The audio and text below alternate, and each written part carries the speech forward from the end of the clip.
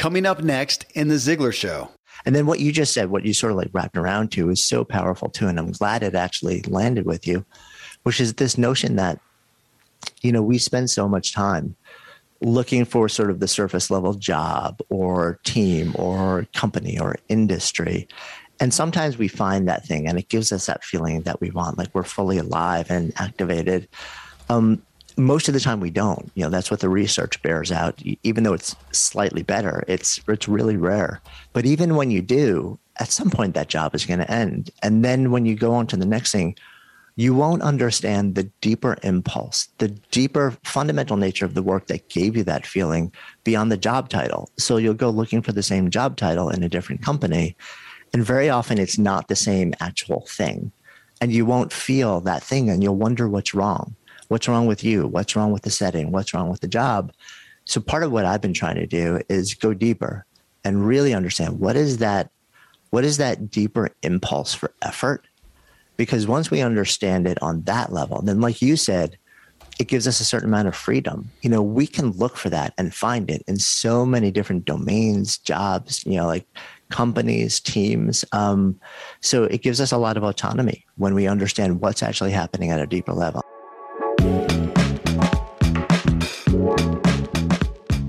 Welcome to The Ziglar Show. I'm your host, Kevin Miller. On The Ziglar Show, my focus is getting to the root of personal and business development by digging into what actually helps us change and transform and achieve the progress we feel called to and the fulfillment we truly desire. Here I bring today's most influential people onto the show and take captive the core issues of human performance to have conversations about what really matters to our individual lives. Today, there are key intrinsic activities and aspects of work that truly make you come alive and within which are your greatest opportunities for top-level success and your greatest fulfillment and joy. But we don't tend to realize what they are. We attribute them to a specific job or business and the roles that we had, the product or service we were involved with, the people included. But nearly every job or business ends or significantly changes, and we lose it and try to recreate it somewhere else based on those external ingredients, and often can't recreate it. Why? Well, it's because those are not the right ingredients. And to showcase what the right ingredients are, I have Jonathan Fields back on the show. Jonathan was with me years ago, and we talked about his book, How to Live a Good Life. Well, he has a really big podcast now called The Good Life Project, and he's put together a work profile. You can take it for free at SparkType, SparkeType.com. And he goes deep into what sparks us in our work in his new book called Sparked. If you want to go beyond merely listening and join our community of people devoted to making positive change in their life and work, come over to kevinmiller.co and join my Driven to Live community. You can go from listening to this podcast episode with Jonathan Sparks and join us to talk about and grapple with and apply the concepts to your life. Now I bring you Jonathan Sparks.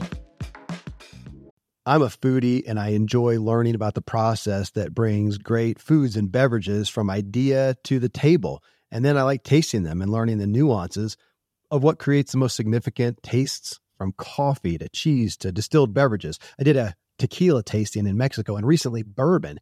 Heaven Hill Bottled in Bond bourbon really impressed me from the story to the taste.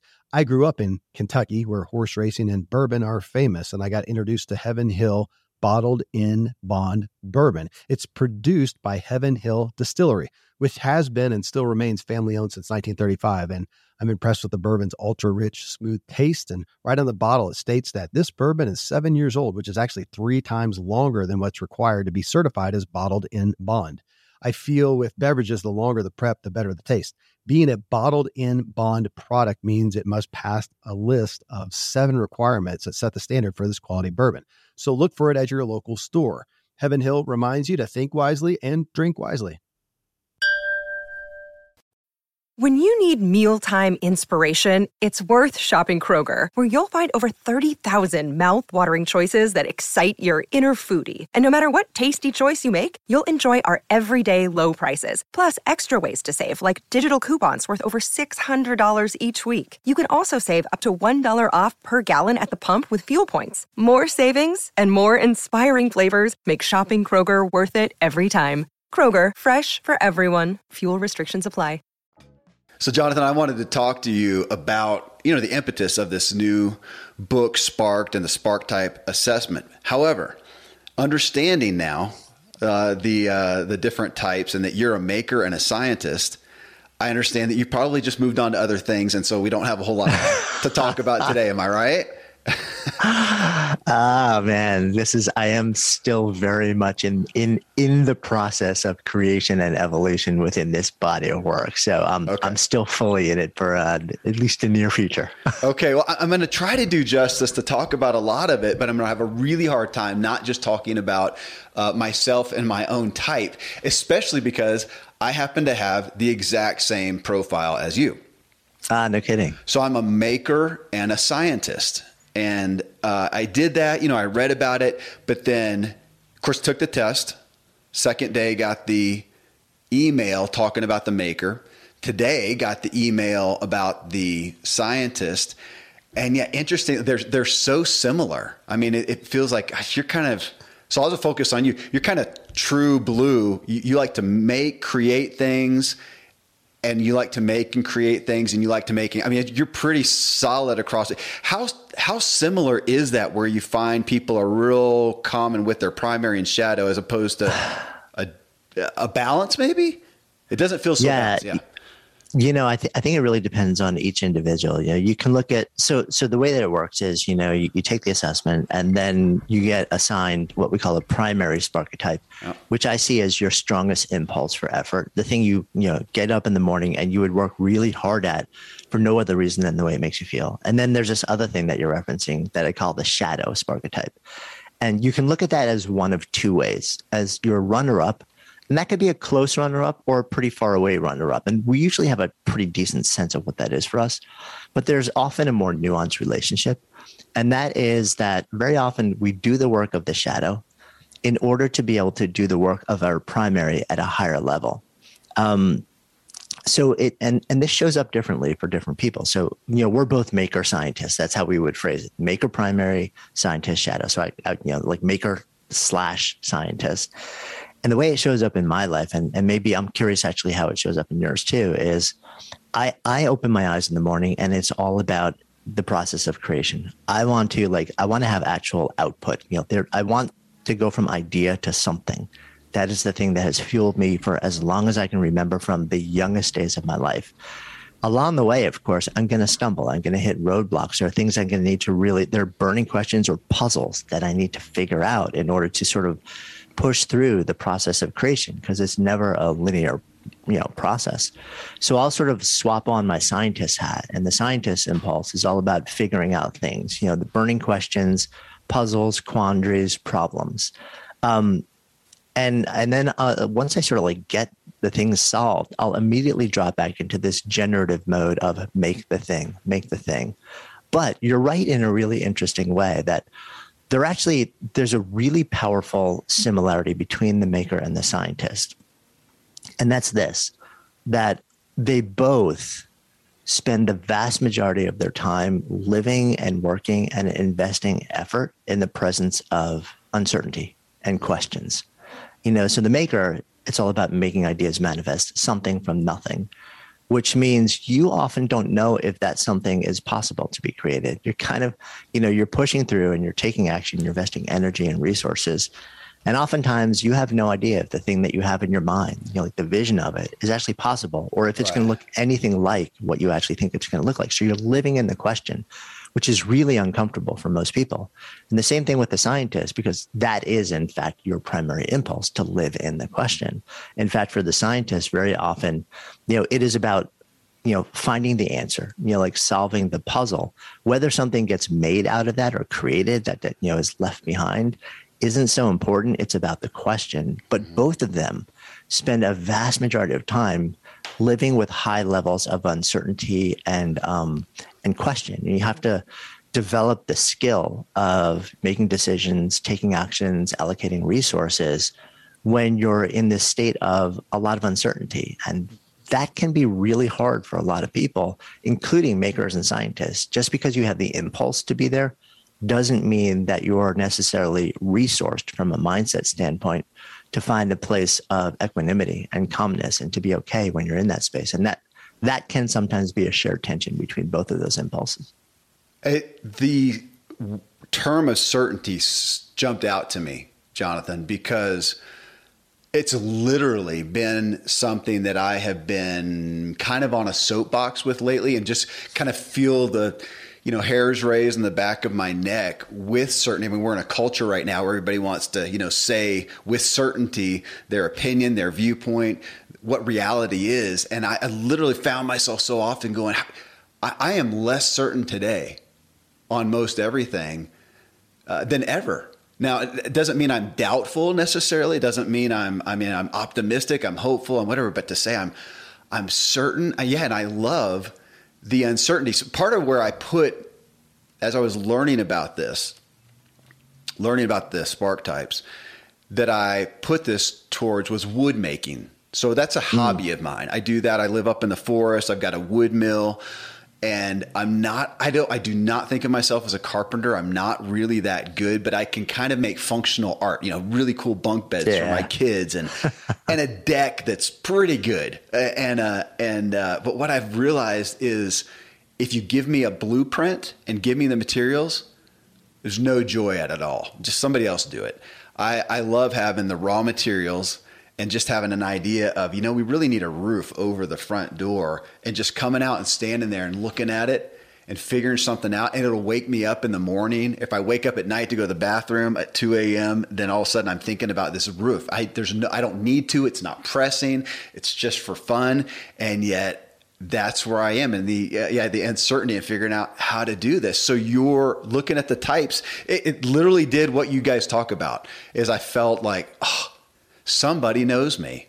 And what I loved in reading it, that I want everybody to hear, is realizing it showed me the transferable propensities. It showed me the propensities within myself that are transferable to anything and everything that I do. And that made sense. So for somebody out there who's looking for, gosh, what job, what business, whatever, holy smokes, here's where you'll figure out where you're going to flourish. And if you're not participating in these types, where you're going to languish. That was beautiful. Yeah, I'm so glad to hear that.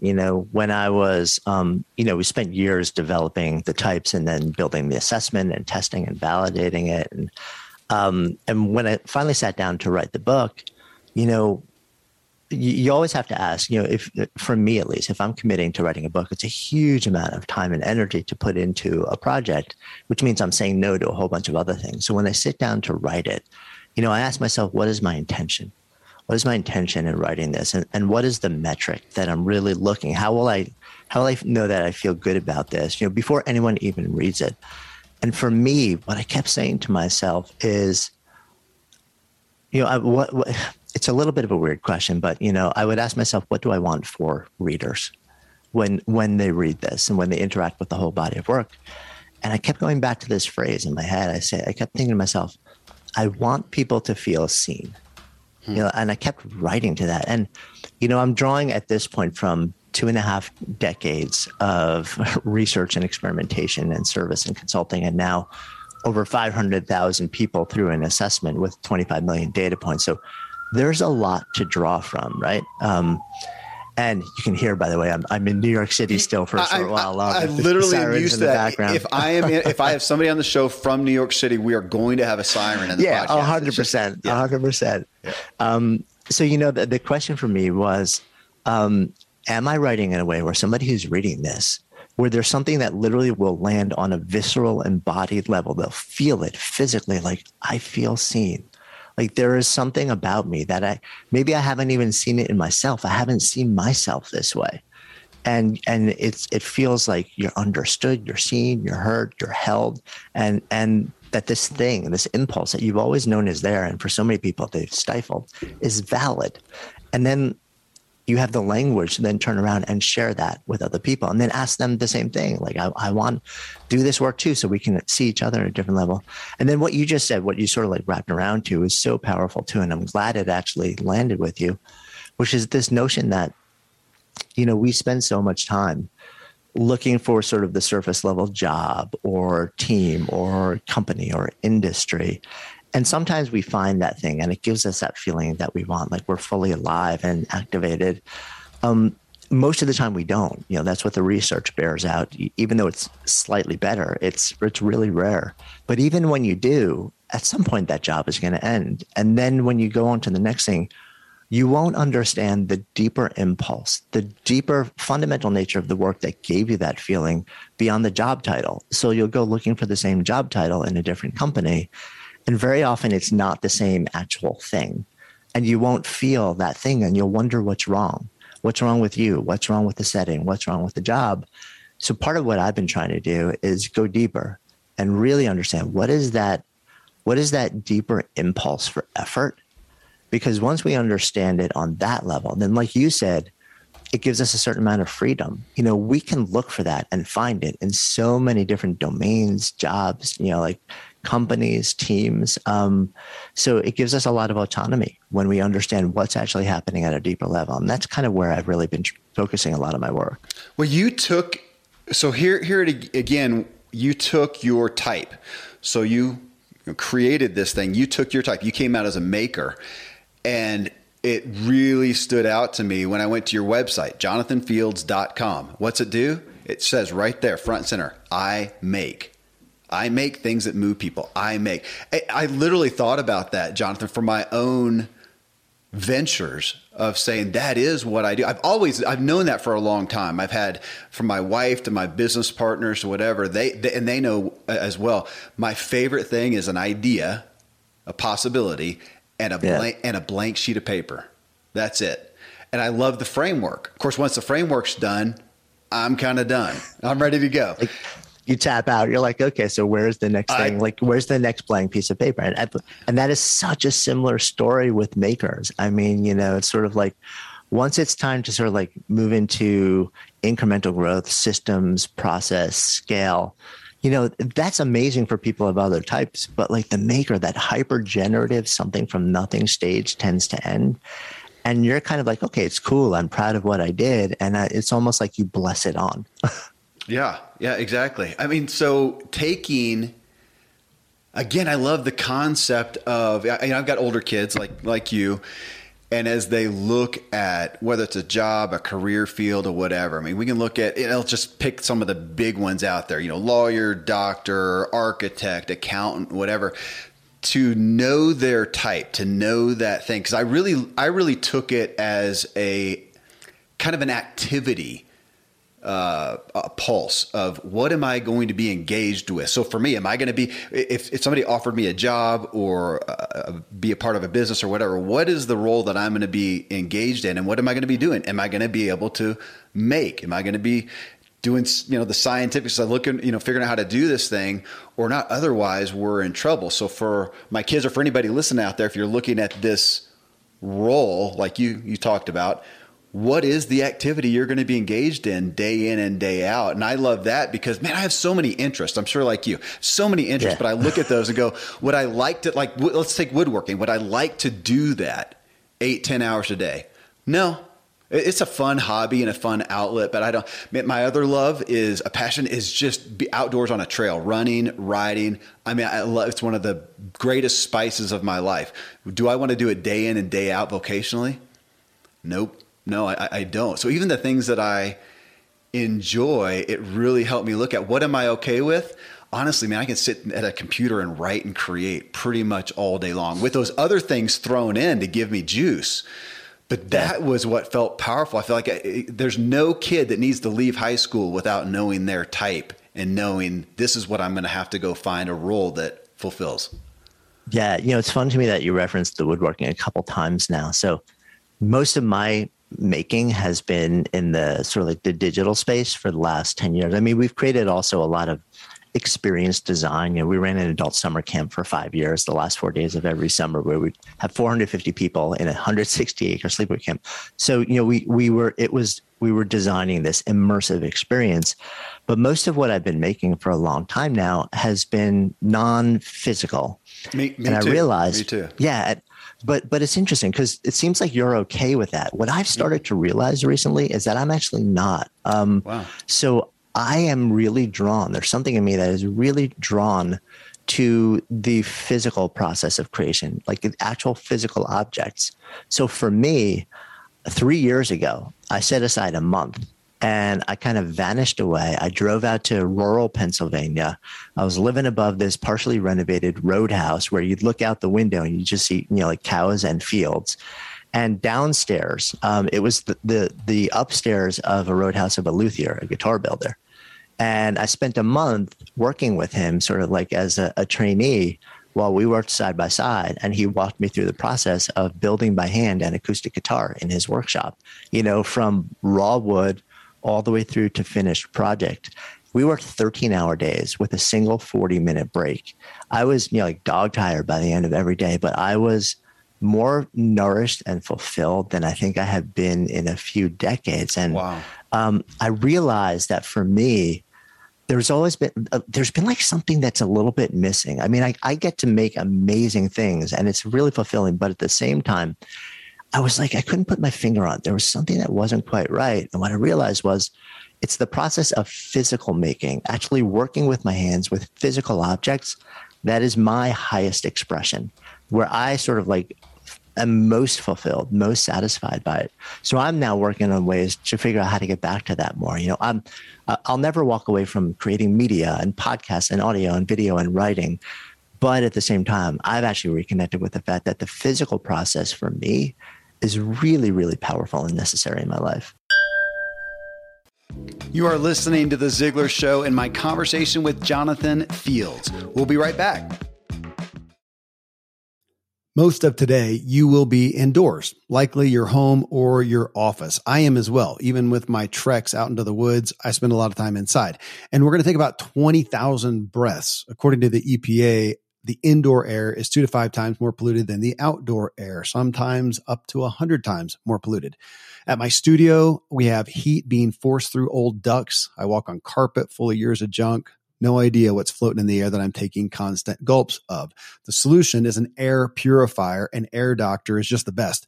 Air Doctor filters out 99.99% of dangerous contaminants and allergens such as pollen, pet dander, dust mites, mold, bacteria, viruses. They do it so your lungs don't have to. Air Doctor comes with a 30-day money-back guarantee, so if you don't love it, just send it back for a refund minus shipping. Go to airdoctorpro.com and use promo code Kevin, and depending on the model, you'll receive up to 39% off or up to $300 off.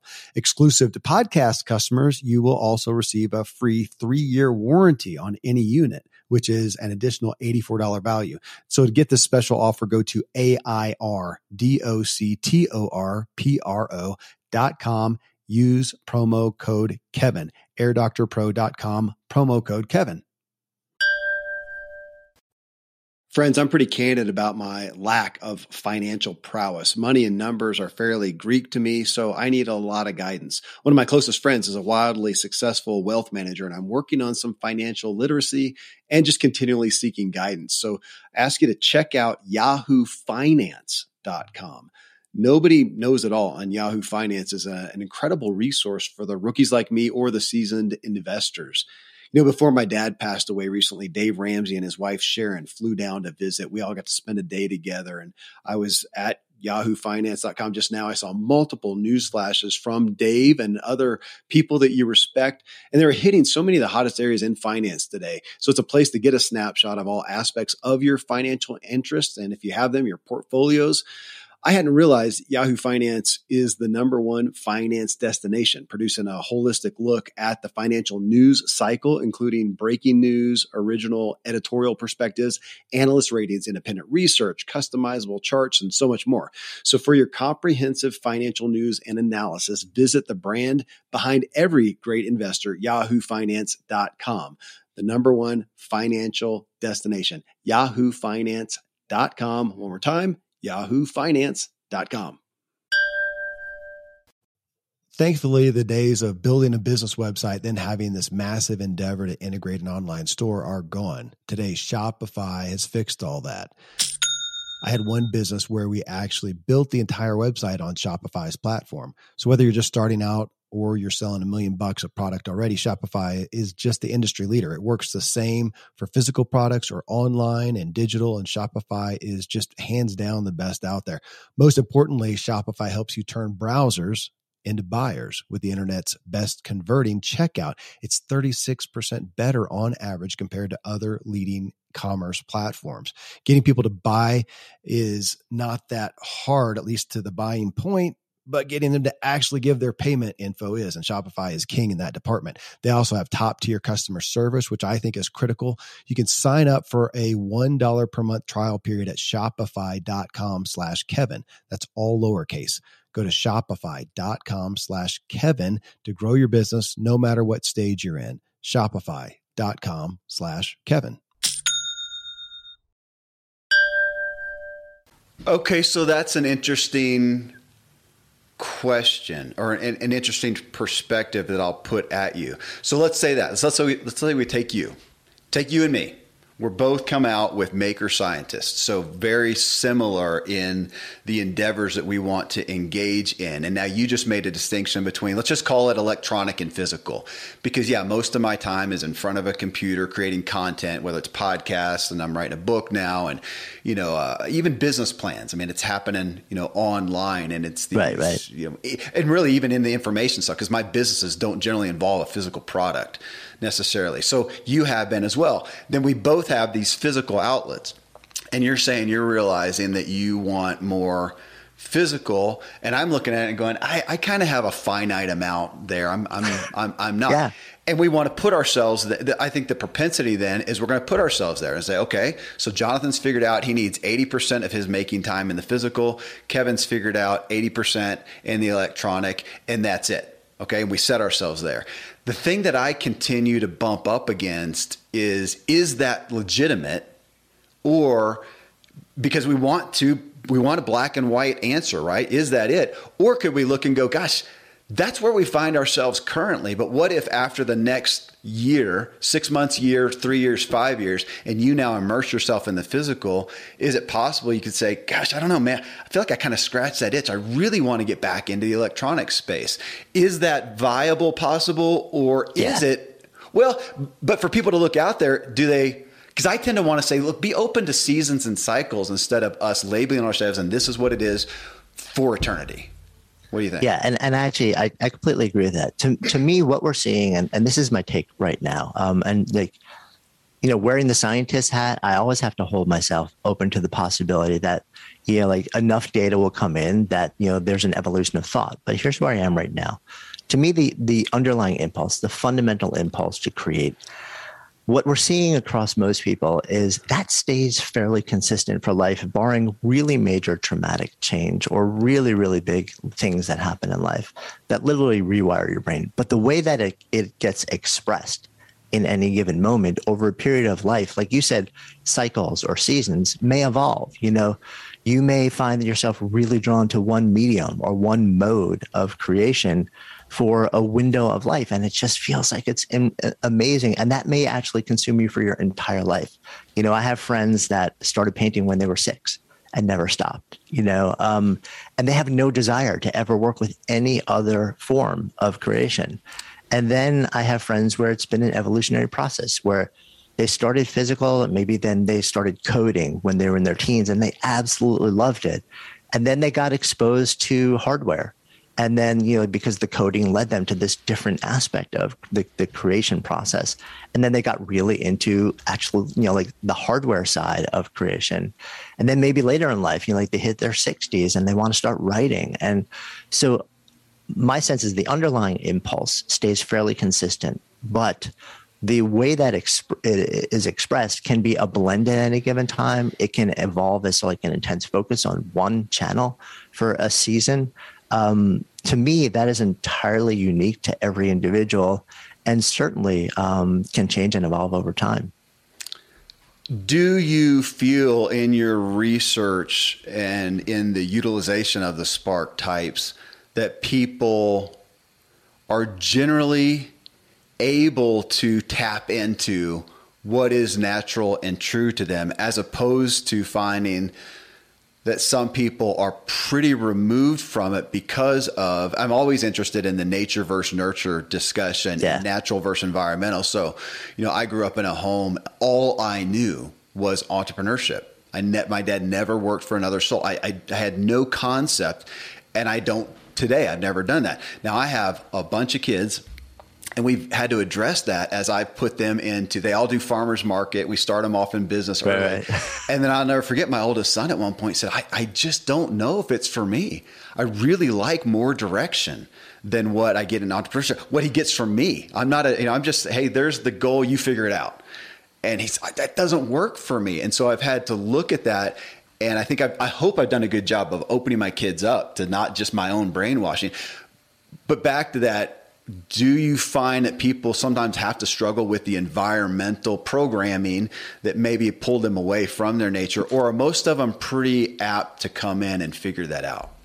Yeah, no, I think it definitely rears its head in different ways. And also what we've seen is it's different for different types. So I'll give an interesting example. The maker very often shows itself really early in life. And I don't think it's because it actually, arises any earlier than any of these impulses. I think it's because it's socially rewarded and introduced way earlier. So, you go to school, in preschool, or like even as a toddler, what do you do to keep yourself busy? Well, you give your kid crayons or toys or blocks to build with. So, what's really interesting is that some of these sparketypes tend to be rewarded and introduced at a really young age. So the maker, for example, from the youngest age, toddlers, what do we give them if we want to keep them busy or, do an activity with them? We color, we give them crayons, we give them blocks. Very often it's all wrapped around activities that revolve creation, making. But we don't really think of it that way. It's just what we do. So we give it to them and it keeps them occupied. And then when they start to build skill at that, we reward it. So it becomes this thing which is really rewarded at a young age. And then it starts to show itself a lot earlier. Now, on the other hand, we have a sparketype like the performer. Now, the performer's fundamental impulse is to enliven, animate, and energize an interaction, moment, or experience. When kids are really little, oftentimes this is noticed and it's channeled into the performing arts. They're going to sing and they're going to dance and they're going to put on a show for the family, and then they're going to be involved in theater in school. But then an interesting thing happens. A kid hits high school and then they start to emerge out of that. And then all of a sudden, the thing they love to do, the parents are like, oh, well, that's a really nice hobby. Or it's a fun thing to do on the side. And now it starts to get stifled. Or maybe even when they're like emerging from middle school, the parents start to get concerned that the kids are actually investing a little bit too much in it. And they start to think, well, I love my kid. I want them to be safe. I want them to be able to support themselves in the world. And so few people in the performing arts are able to sustain themselves that way. So let me kind of start to nudge them away from it. Yeah. And they start to inadvertently plant the seed that this is actually not a valid impulse. Right. So it gets pulled away and then even stifled or repressed, often for decades after that.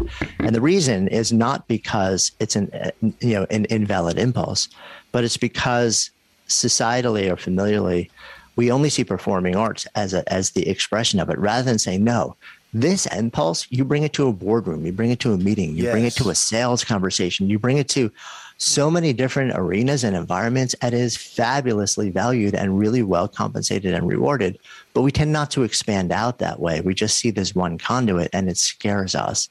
So we often shut it down. So I think a lot of it is the impulses, I do believe, really tend to, the seeds get planted very early in life, but they tend to show themselves in different ways at different stages based on what we wrap around them culturally.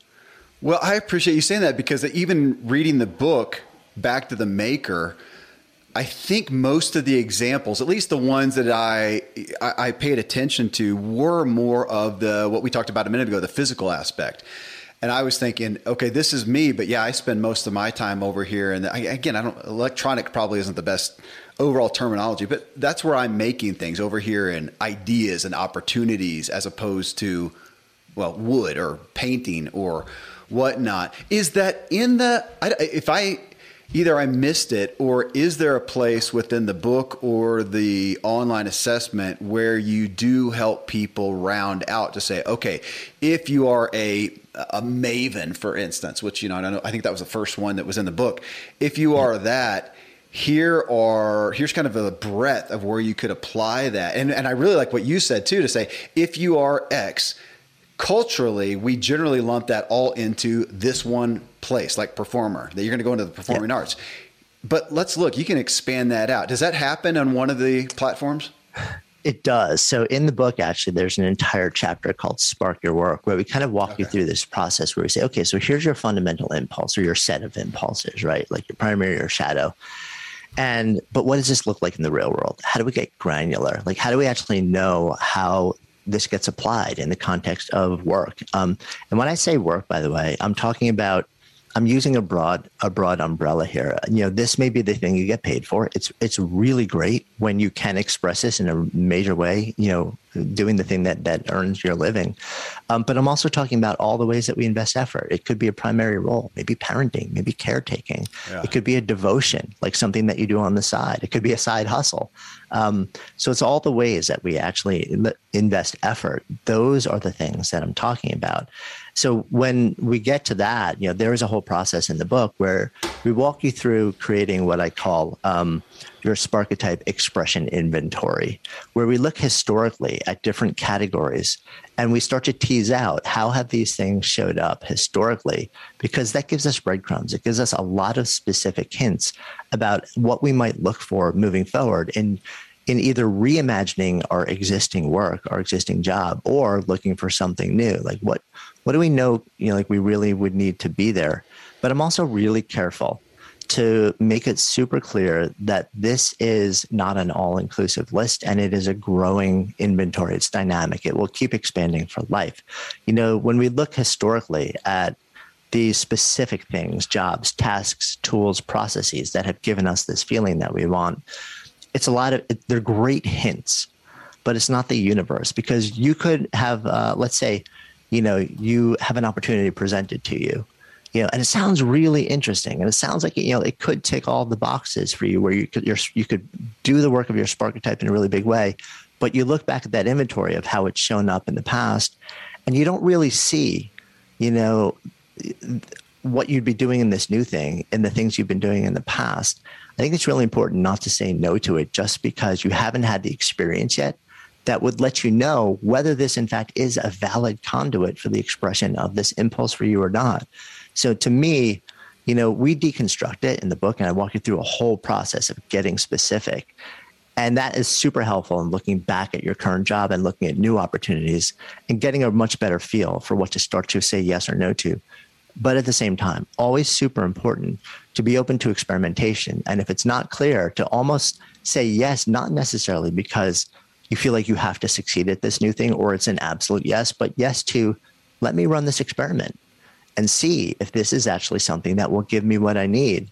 And sometimes the answer is yes, and sometimes the answer is no. But I love the idea of sort of like framing things as experiments. Yeah. Because then you can't fail, because you're always going to learn from that experience, whether this is something that activates the impulse or not. Okay, it's interesting. I'm thinking on a different tangent here as you say that. I had 6 of my kids take this, Jonathan, and my wife and a couple close friends. I've actually got their list here, and we were talking about it.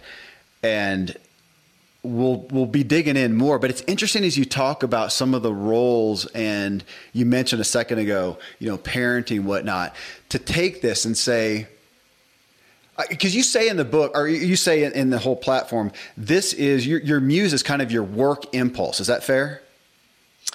Yeah, I would say that. You know, it is the impulse to exert effort. So you could, you know, the impulse for work, to invest yourself in work. Yeah. Okay. So if I look at that and go, again, for me, so maker, scientist, that is where, if I'm going to be the fullest expression of myself at my full capacity, capability, I'm going to be best served to be participating in those roles and activities for the majority of my days. I mean, so if I say that. So it's interesting, if I took myself as a single person, which I can't really remember anymore, And let's say I'm doing this, and then to say, okay, you're going to get married, buy a house. How is that going to integrate into that? And now even further, you're going to have a child, and I'm going to pick, let's say I won't do gender stereotyping, but let's say, if you've got a couple, they're going to have a child, and say, okay, well, who's going to be if there's going to be a primary caregiver as opposed to, daycare or whatever, who's going to stay home with it? How is that going to fit? And that's interesting to think of as a maker. So as a guy, I didn't have to deal with that because my wife had the baby. She's nursing the baby. I just started working more, and we went those stereotypical directions. But if I had stayed home, how would that have fleshed out with my desire to make and create when I'm doing the day-to-day monotony of child caring? Yeah, I think that the broader question you're asking is, can you take any one of these impulses and fit them into basically any type of job or role, or are certain impulses only suited for certain jobs or roles? And the answer is the former. You can take this and basically figure out. So let's take childcare for you, right? Most people think of that as the vast majority of it is it's service oriented. You're constantly in service of your child, of your baby, and it is absolutely a ton. Now, if you were a maker and you wanted to play that role and you want it to feel really good for you, and assuming yes, like a big part of our reward here is the nourishment of developing a relationship with the child and the bond, and that's amazing. So let's sort of take that off the table because that's kind of a part of it all. Now, how would you bring your maker impulse to make that experience really nourishing beyond that, right? Well, you could do all sorts of things with that kid to start to create things for them. So maybe you're co-creating with them once they become a toddler and they actually have the ability to work with you, to play and make things together. But maybe, and we have actually seen this done, maybe you're a woodworker and you decide, I'm going to literally build the crib by hand, and I'm going to make an environment for my child. I'm going to make a whole play world for my child to navigate through. Yeah. I'm going to create all sorts of things for them to interact with. I'm going to create moments of, I can turn that Jones into an experiential creation process also.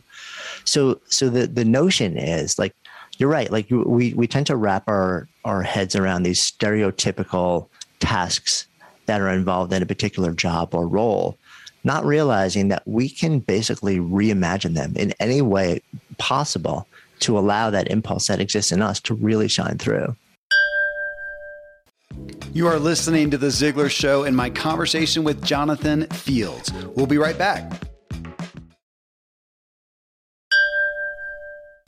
So you can reimagine them, and yet my propensity with a business. So let's say I'm going to go open a coffee shop because I love coffee. Actually, be a coffee wine bar because I like both ends.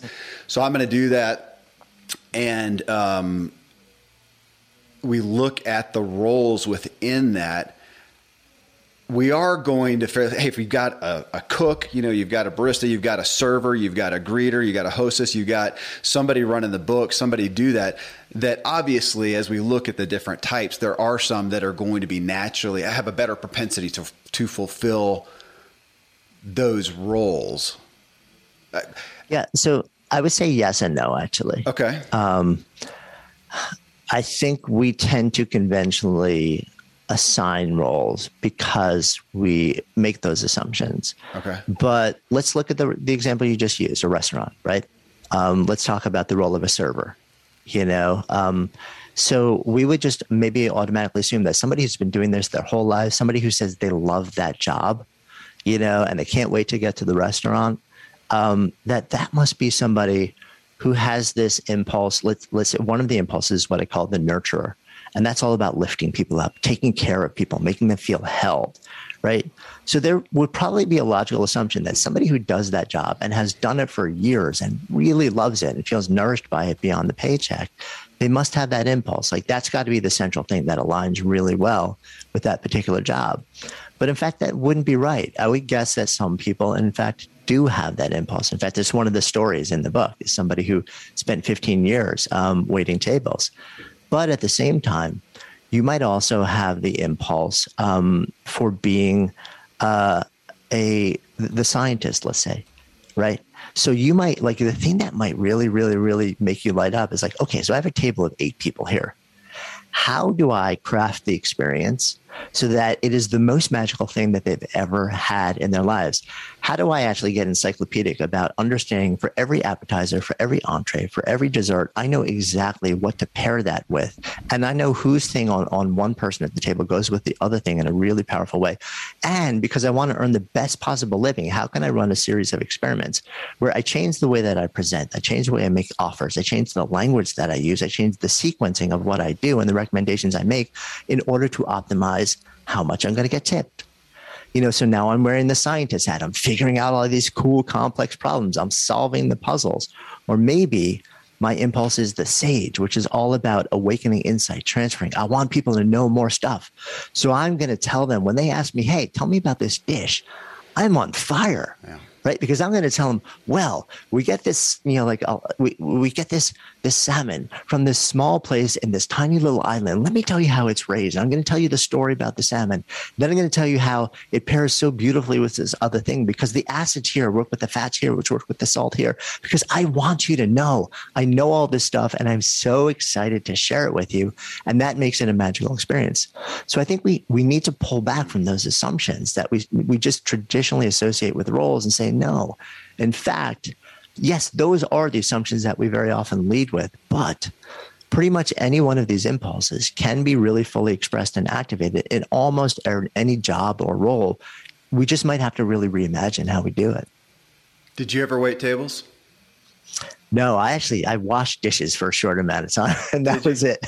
Well, because I did during some of my initial cycling years on my way to being a pro cyclist. I waited tables at high-end restaurants, and I actually liked it. And I think, and I hadn't thought about it in this context. And I think I looked at, every table was uncertain.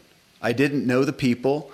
I didn't know their type. Were they going to be this type? Did they want this type service? Did they want to interact? Did they want me to be professional?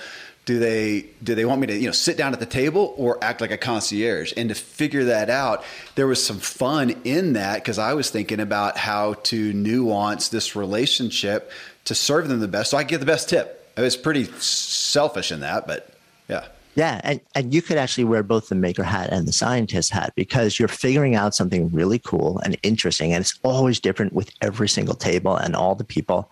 And at the same time, you're making a moment. There's a creation process that's unfolding. What was it, Jonathan?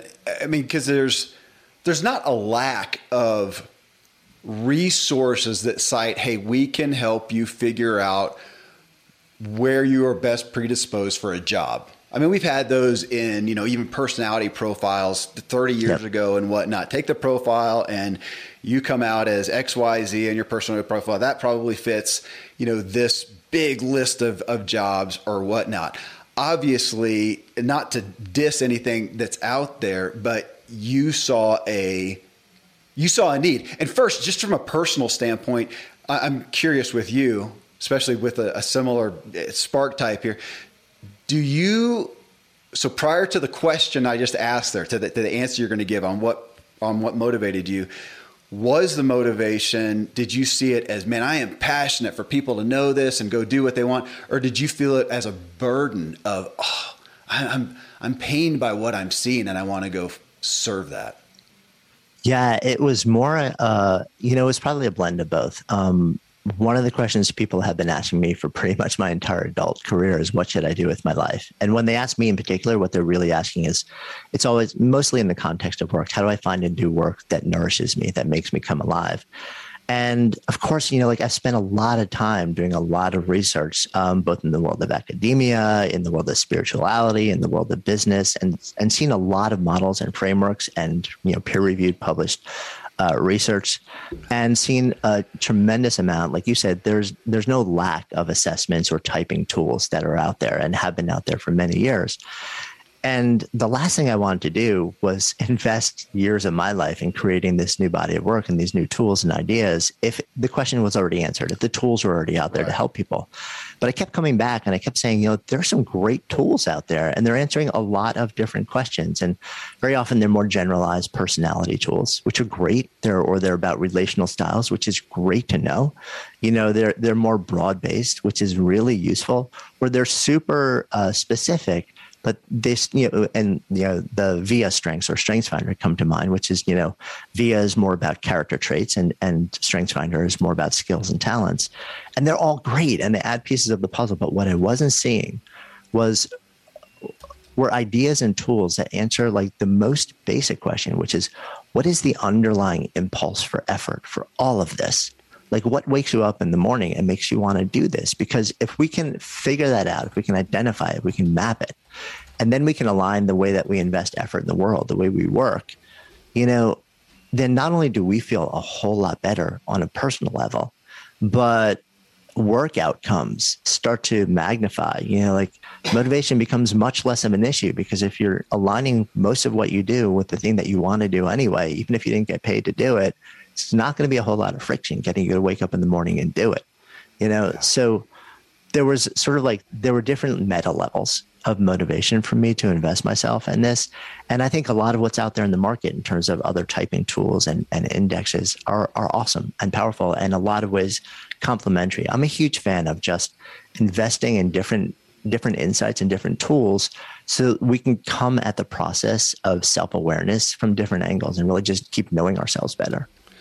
I grew up in a home with parents who were very open to the biblical perspective. There's a verse, train up a child in the way that they are bent, not in the way that you want them bent, but that they are naturally bent. So I grew up in that. I had that, maybe one of the greatest privileges of my life that I give credit to. I've never had I said this at lunch with a friend yesterday, Jonathan, in regards to what I want for people. I've never known a morning that I woke up and I would have rather just kept sleeping, that I did not want to get out of bed. And we're, as you know, man, we are in a time right now where one of the most rapid chronic illnesses that we're dealing with is diseases of despair. Depression and literal suicide is one of the fastest growing areas, people that don't have a reason to wake up in the morning. And you said it just a second ago, and you cited it in the book that when you type in, what should I do with? No, it was just, what should I do? I did it. You had it in the book. So I went and tried it. So I went onto Google and I typed in, what should I do? First thing that came up in the little smart reader, whatever there was, with my life. Yeah. Holy smokes. I mean, that's daunting. Yeah. I mean, it tells you that this great existential question has not gone away. And it also tells you, and this was a big part of why I invested so much energy in this work, is that told me that while we have amazing tools and ideas out there, we're still not getting to the source. Agreed. And I'm not saying that I have this, the one thing that will figure out every answer for every person, but at least, I'm working on creating ideas and tools that maybe get a certain amount of people a lot closer to it. You still have to do the work and you still have to tease out, what does this look like? But those questions are still there. And the stats on work, even before the last 18 months, the stats on work and engagement and meaningfulness and purpose have been relatively disastrous. I was going to say worse than ever. Yeah. With whatever resources we may think we have, it's worse than ever. No different than with whatever knowledge and understanding we may think we have of health and wellness. We are literally more overweight and sicker than ever. So, and I keep preaching that because people hear lifespan. Oh, we're living longer. We're existing. Our heartbeat but our health span is shorter than ever. Yeah. You on Instagram, I saw a post, I think it was recently, and it was kind of your own little label. It said maker, scientist, dad, husband, lead architect behind the Spark Types, and fueled by dark chocolate. Which, if I didn't love you before, man, dark chocolate is It's another pillar of my life. So I'm with you there. And also the word that stuck out though was architect. I've not given, just like maker and scientist, I haven't really given those focus in my life. I haven't been super aware, but the architect one keeps coming up. My brother's a brand, my brother, Jared Angaza, he's a brand specialist, and he came up with that with me really in recent years. He says, gosh, architect keeps, coming up, but I still hadn't grabbed onto that. So it's interesting as a maker scientist that you had that, because I feel like I need to embrace that more. That fits me. Do you find, is there for each type or each pairing, I guess we need to say, often not to confine it, but I think I need to be in a place, whatever I'm doing, of architecting. Do you find that most people should be able to find something that's a little more applicable? Because maker is hard for me to take. If I'm going into the worldwide job search and go, hey, I'm a maker, hire me. Okay, that's a little different. But if I say I need to be architecting, not an architect, as you would say, don't put it just, I don't have to go be an architect, but I need to be architecting, that most people should be able to embrace. I need to be managing. I need to be administrating. I need to be leading if I'm going to be in my best place. Yeah, I think so. And that's, so what you were referencing is actually my bio, I think, on Twitter or on Instagram or something. It's sort of like the same thing. It's like dad, husband, podcaster, lead architect of Sparktypes, and yes, fueled by dark chocolate. I'm pretty sure that that's my blood type. Me too. But yeah, I think we do tend to want a common language beyond sort of like this fundamental thing. I mean, that's a lot of the reason that the book exists, to be honest with you, is because I wanted to actually be able to go deeper into it and say, okay, so this is on a more granular level. Like, this is kind of like the language that different people use. This is how it shows up in different ways and different stories and different parts of life, and with radically different sweep of humanity also, But yeah, and it's not necessarily something that you put on your resume, but knowing that it's important to you, I think is really useful when you're trying to figure out what to say yes or no to. Would you say, so if you take somebody's type, which, gosh, I want to point out to people that it's in the back of the book. I think it's in the appendix. I really appreciated you took literally every pairing of primary and shadow and showed the percentage of, would you say the populace, or at least the percentage of people who have taken it? Yeah, I would say the percentage of people who've taken the assessment. Just there's about 500,000 people who've taken it so far. And I don't say the general public because you're clearly going to get some numbers that are a little out of balance, because there's going to be a bit of bias in everything that we all do. Like who shows up to take an assessment in the first place. Probably there's going to be an overbalance of mavens in there because they want to know everything, including more about themselves. That said, we've done enough of this work with organizations and teams where they're actually not voluntarily taking it. They're sort of like it's assigned as part of, an engagement or consulting thing. And we still see like pretty similar prevalences even in different groups. But yeah, we listed all of the pairings in the back of the book because I just thought it was really fascinating to see them. I did too. And I honestly, maybe this is part of our type as well. I like to see myself as being, different and rare and whatnot. And I looked at it and I thought, it's actually not the most different, rare out of those things. There's a lot of them. It is not. It is not. So I'm more normal than I would like to think. Okay. So, but when I look at that, and say, okay, I am a, maker scientist on that. For me to be, if I can use the word, fulfilled in my day-to-day work, life, task, whatever, would you say that you find that if I'm going to, because most of us are not going to be able to spend 100% of our time in there. So if I'm a painter, can I spend 100%? I mean, no, you're going to have to actually have some personal hygiene. You might have to pay the bills. You got to do some business stuff, or at least delegate that stuff to have somebody. So back to that question, where would you say is a healthy percentage of your time So for you, Jonathan, that you would say, I focus on creating a lifestyle to where I'm spending X amount of time in that type.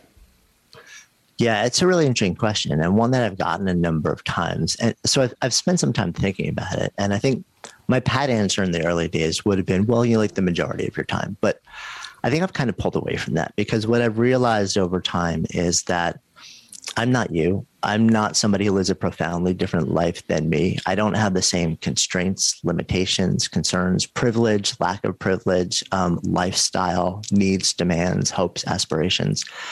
And my sense is, those things all affect how much we need to be able to express this impulse to feel okay.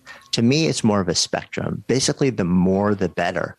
But also at the same time, if you're living in a way where, you have a deeply held value of sustaining and supporting a family, and you're working 2 jobs, and you're maybe a sole provider, and then you've got parents who are relying on you or people who are relying on you.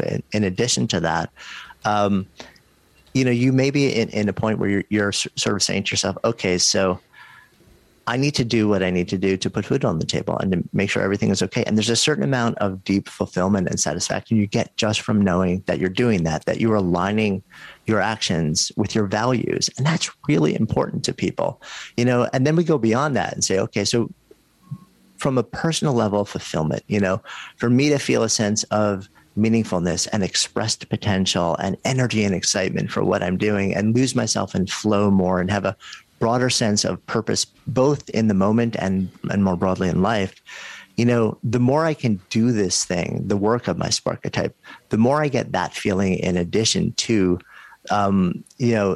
parts of that being delivered by meeting my values. So to me, it's completely independent based on a person's unique circumstance and value set and the way that they might access these similar feelings. And I also think that sometimes we get part of that feeling through the work that we do and we get paid for, but we also get some of that feeling through the roles that we take on in life, through the devotions that we have, outside of the thing that we get paid for. And the amalgam of being able to express this impulse across all those domains, I think we have to look at all of that and not just say it has to come from our job or from the thing that actually, pays us. Well, I appreciate that and have experienced that. Asking that question of the percentage, it's taken me a long time, Jonathan, to realize my own need to take a break from being a maker and a scientist. It's been a while ago, but I realized that in my terminology at the time was I'm addicted to production. And I realized that when I saw posts from friends that were playing and realized I wasn't with them because I'm the guy who often says no, because I'm often over here producing and I've forgotten how to play. I didn't really, what do I do to play? I produce. Even in my hobbies, I'm producing. In my workouts, I'm pushing. I don't know how to, and it was Randy James, co-host of one of my True Life podcasts and business partner. And he said, you're gonna have to do the hard work of relaxation. And it's now we've kind of flipped it on don't just sit there, do something, to don't just do something, sit there. And that's my own medicine. And I find in doing that, it's not my go-to joy. I'm learning, I'm growing in it, kind of like a meditation thing.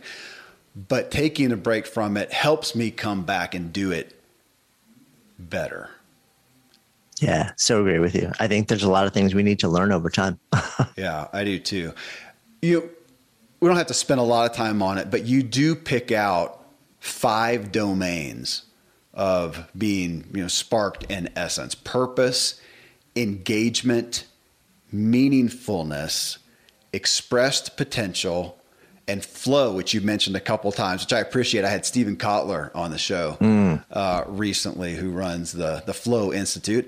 But as you pull those out: purpose, engagement, meaningfulness, expressed potential, and flow, where do you see us as I'm not going to say as a culture even, because we do have a biased demographic. People listening to this show and your show are a demographic. And I tend to refer to them as an aspiring populace. They're not listening to the next crime scene show for entertainment. They're listening to something here to try to better their lives. So for those people, even amongst us, this is what I'm going to call aspiring. Where do you, amongst those five, see us most often lacking? It's a really interesting question.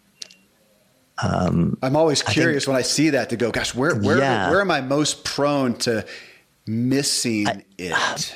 My sense is, again, this is be a slightly unsatisfying answer, that it's going to depend on the individual. I don't think we can make sweeping generalizations. I think there is a profound, like, for the same reason that, you do that Google experiment, type in, what should I do? And for a lot of people, it finishes a sentence with my life, clearly.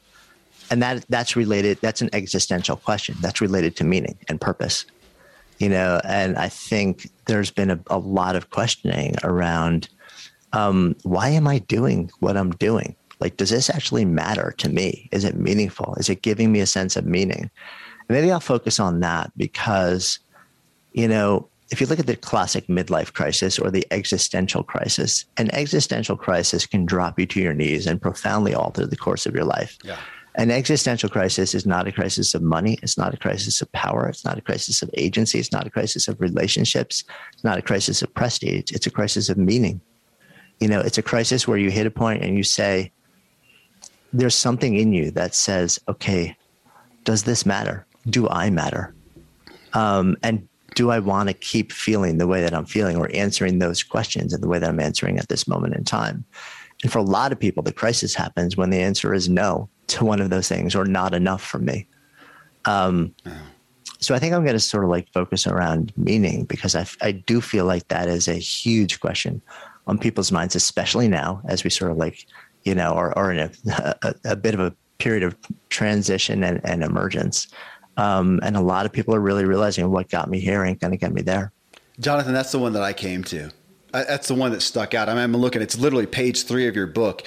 And as I looked at that, it's you just have quick bullet points. It says meaningfulness, the feeling that what you do and who you are matters. And like you, I can look on the podcast reviews and ratings and see the kudos. I can look at the emails that I get today from people who say, hey man, what you did or what you said helped me. I can hear my kids or my wife, testify to that. And yet there's still that nagging question when I sit back for me at 50 years old and go, am I really, do I matter? Is it really that meaningful what I do? Am I really providing meaning to people? And I guess I would have to say, maybe that's it. Maybe that there's something in there that even with a testimony, am I providing meaning in a way that is valuable to me, regardless of what somebody may say I did for them? Is it in the way that what would you say? That I perceive meaning? Is that fair? Yeah. And I think that the subtext is a lot of people have this question scrolling through their mind, which is, am I doing the thing I'm here to do? Yeah. And of course, underneath that is, what is that thing? And I think fundamentally, that's the question I'm trying to get to with the entire body of work around the Sparketypes. Yeah. All right, man. I'm going to fall on the last part of the assessment, which is the anti, because that was, honestly, that was concerning to me. No, I'll go further. It was disappointing for me. You know what? You didn't share. I didn't see yours. What is yours? Yeah, mine is the essentialist, and so the anti-Sparketype is, it's the type of work that tends to come least naturally to you. You feel the least impulse to embrace. And when you do it, it tends to empty you the most and require the greatest recovery. Now, that doesn't mean that you're a bad person. And it also doesn't mean that you haven't learned the skill of becoming really good at it and then feel the sense of confidence and accomplishment that comes from actually doing that. And it also doesn't mean that, you don't care about other people. It just means that when you do it, there's something in you that requires a bit more energy. to actually invest yourself in it, and also requires a bit more recovery when you do it. And that's okay. It's just, it means that you have to sort of acknowledge that. It's funny that you said that. I'm guessing your anti is either the nurturer or the advocate then. Nurturer. Yeah. Nurturer. So yeah, you are not the only one who sort of like has seen that and then really been concerned about it. And so I've sort of like had this similar conversation with a number of people where it's not that you're a bad person. It's not that you don't care about people. It just tells you that there's something about your wiring where you get much more easily lost in process than you do service. And the challenge with that is that societally, we're told that that's not okay, that there's something wrong with you if that's the way you're wired. So we bury that, but in fact, it's completely fine. That's just the way that certain people are wired, and it also doesn't mean that you're not a good and a loving person and that, you haven't learned the skill and taken on, like all of the roles and jobs that would allow you to play that role for a lot of other people and make a really big difference. It just kind of tells you that it requires more energy from you and that you actually have to create the space to keep refilling that well of energy, maybe more than somebody else. When you look at the word encouragement, that's always been one. I mean, my gosh, Zig Ziglar, he was the king of encouragement. And we often say encouragement, it costs you nothing. That's what that's a common terminology. Encourage people, it costs you nothing. And I've always wondered, because I couldn't quantify what did it cost me, but it is so unnatural for me. Did you ever see the movie, oh gosh, it was Will Smith where he's a superhero. Hancock. No, I didn't see it. He's a kind of a not a happy superhero, and in that they coach him to give encouragement, and it's just a funny scene of him coming down and then remembering and going, "Good job," and he has to like force it out. Good job. Well, that's a joke in my home because my kids know that I'm intentionally, I'll start to walk away from something done. I'll come back and I'll go, "Oh, good job." Why does that not come naturally to me? And I tend to feel ashamed of that somewhat. And so now to get this thing that my anti is nurture. I mean, who doesn't want to be a nurturer? It feels shameful. And I hope that I'm able to do that. And I want to talk, I'm going to talk with my family about that, but then to realize in doing that, man, when we go down to a mission type effort, which we do in a Native American reservation, and my wife's her primary is nurture. So we go down there. There's no place I feel more incompetent. And I tend to feel bad about myself. I mean, that's got to be a danger of this when you look at your anti, especially depending on what it is. If you're an anti-performer, I think that's easy to say, okay, fine, I'm not a performer. I don't want to perform. Fine. No harm, no foul. Some of them feel bad. Yeah, there are these cultural overlays. That's why actually in the appendix of the book, I share something called the satisfaction spectrum about how all 10 of these types are laid across a spectrum between process and service. And that there has been this culture of shame around people who are just more innately satisfied through process than through service. And it's wrong, because these are the impulses that just make us want to invest effort. But let me give you another frame for you that might be helpful. Okay. Maybe I'll pose it as a prompt for you to sort of like ponder. How could you tap your maker impulse to increase the nurturing effect to those around you through the process of creation? Oh, man. Because then you can tether the impulse that fills you up to that thing, and then all of a sudden it can really change the experience for you. Man, I don't know, because my first thought is it's kind of a collaboration type answer to let them come alongside and make with me. Though I'll admit you actually talk about collaboration in there as well. It was really interesting to me. I was underlining it. I really need to chew on it more, because collaboration to me, whatever, if we're in a team, I want to find out, okay, what's my thing? And then let me do it autonomously. I don't want to partner with that. So that now you help me with the answer there, or the concept with how to do that, how to nurture as a maker. Yeah, I think there's a really interesting intersection there. How can I tap that impulse to help those I care about feel seen, heard, understood, and lifted?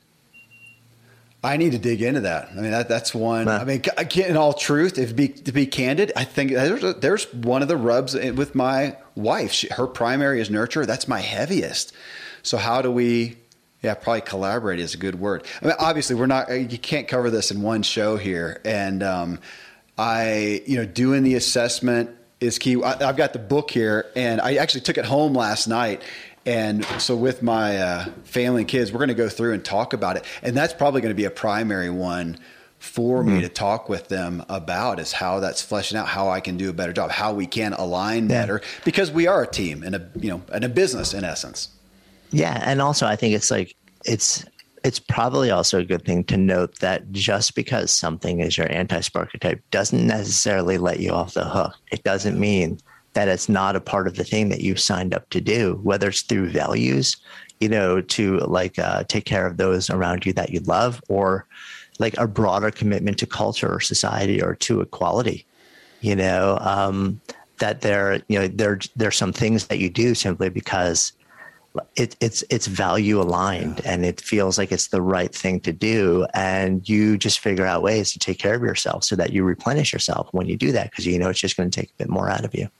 And I'm grateful for this. I have not been as wowed by anything in such a long time, Jonathan. So that's so nice to hear. There's my encouragement. How's that? That wasn't hard at all, because it was just honest. I'm literally eager to continue digging in, and honestly, even for personal coaching and consulting that I'm doing, I want people to take this.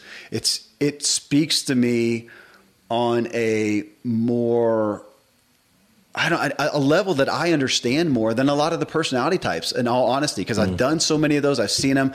I've had less ability to take those and overlay those on literal action and like this, on what you're doing, what's going to provide fulfillment, which is what I care about for myself and for others. And this feels like one of the most applicable things I've ever done. So, man, thank you for the years of work. Thank you that even as you love to create things, you're sticking with this one still and putting your effort in. I'm eager to learn more. I'll probably have more questions to throw at you, and we'll be driving people to get the book and take the assessment. And I want to engage with more people who are doing this and talk about it more. So thanks for what you've done. Thanks for taking the time and being here today. Yeah, it's my pleasure. Thanks so much for having me. All right, friends. Well, once again, that is Jonathan Fields. Just such a quality individual. You can go take that test for free. I've had my family take it. I've had my friends take it. I've had some coaching clients take it as well. There's so many profiles out there. Sometimes I get tired of them, but this one is just unique in that it focuses on our work impulse. What really sparks our joy, fulfillment, inspiration in our work. So you can find it at Sparketype, SPARKETYPE. Doesn't cost anything. I think you just give your email address to get the results. That's it. And then afterwards, with the email address, they just send you follow-up information that helps you understand it more, which I continue to get this today, months after actually having taken it. You can get his book as well, Sparked, SPARKED, at Amazon, wherever you get that. I have that. I have referenced it so many times in talking with people about their results. Well, hey, we'll be talking further about that, exactly those results, and about this issue and how to engage with it and take action in our personal lives to get our work truly sparked. And we'll be doing that in my Driven to Live community. You can find it at kevinmiller.co. It's $45 per month. It ensures that the people in there are in there to invest in themselves and each other for real conversation, leading to real growth. I could attempt to offer you, the 5 secrets and 7 keys to $1 million overnight, which is a great hook, but it'll take the real conversations about what you really need for your progress, mine too. And it doesn't sell as easily to say, hey, the root issue is really personal and deep, but I'd rather offer you what matters than hype you into a perception of something else that is not true or doesn't start at the root issue. Again, you come to kevinmiller.co. If you got any questions or concerns, whatever about joining, just email me. Literally email me, kmiller@kevinmiller.co. I will reply to you personally.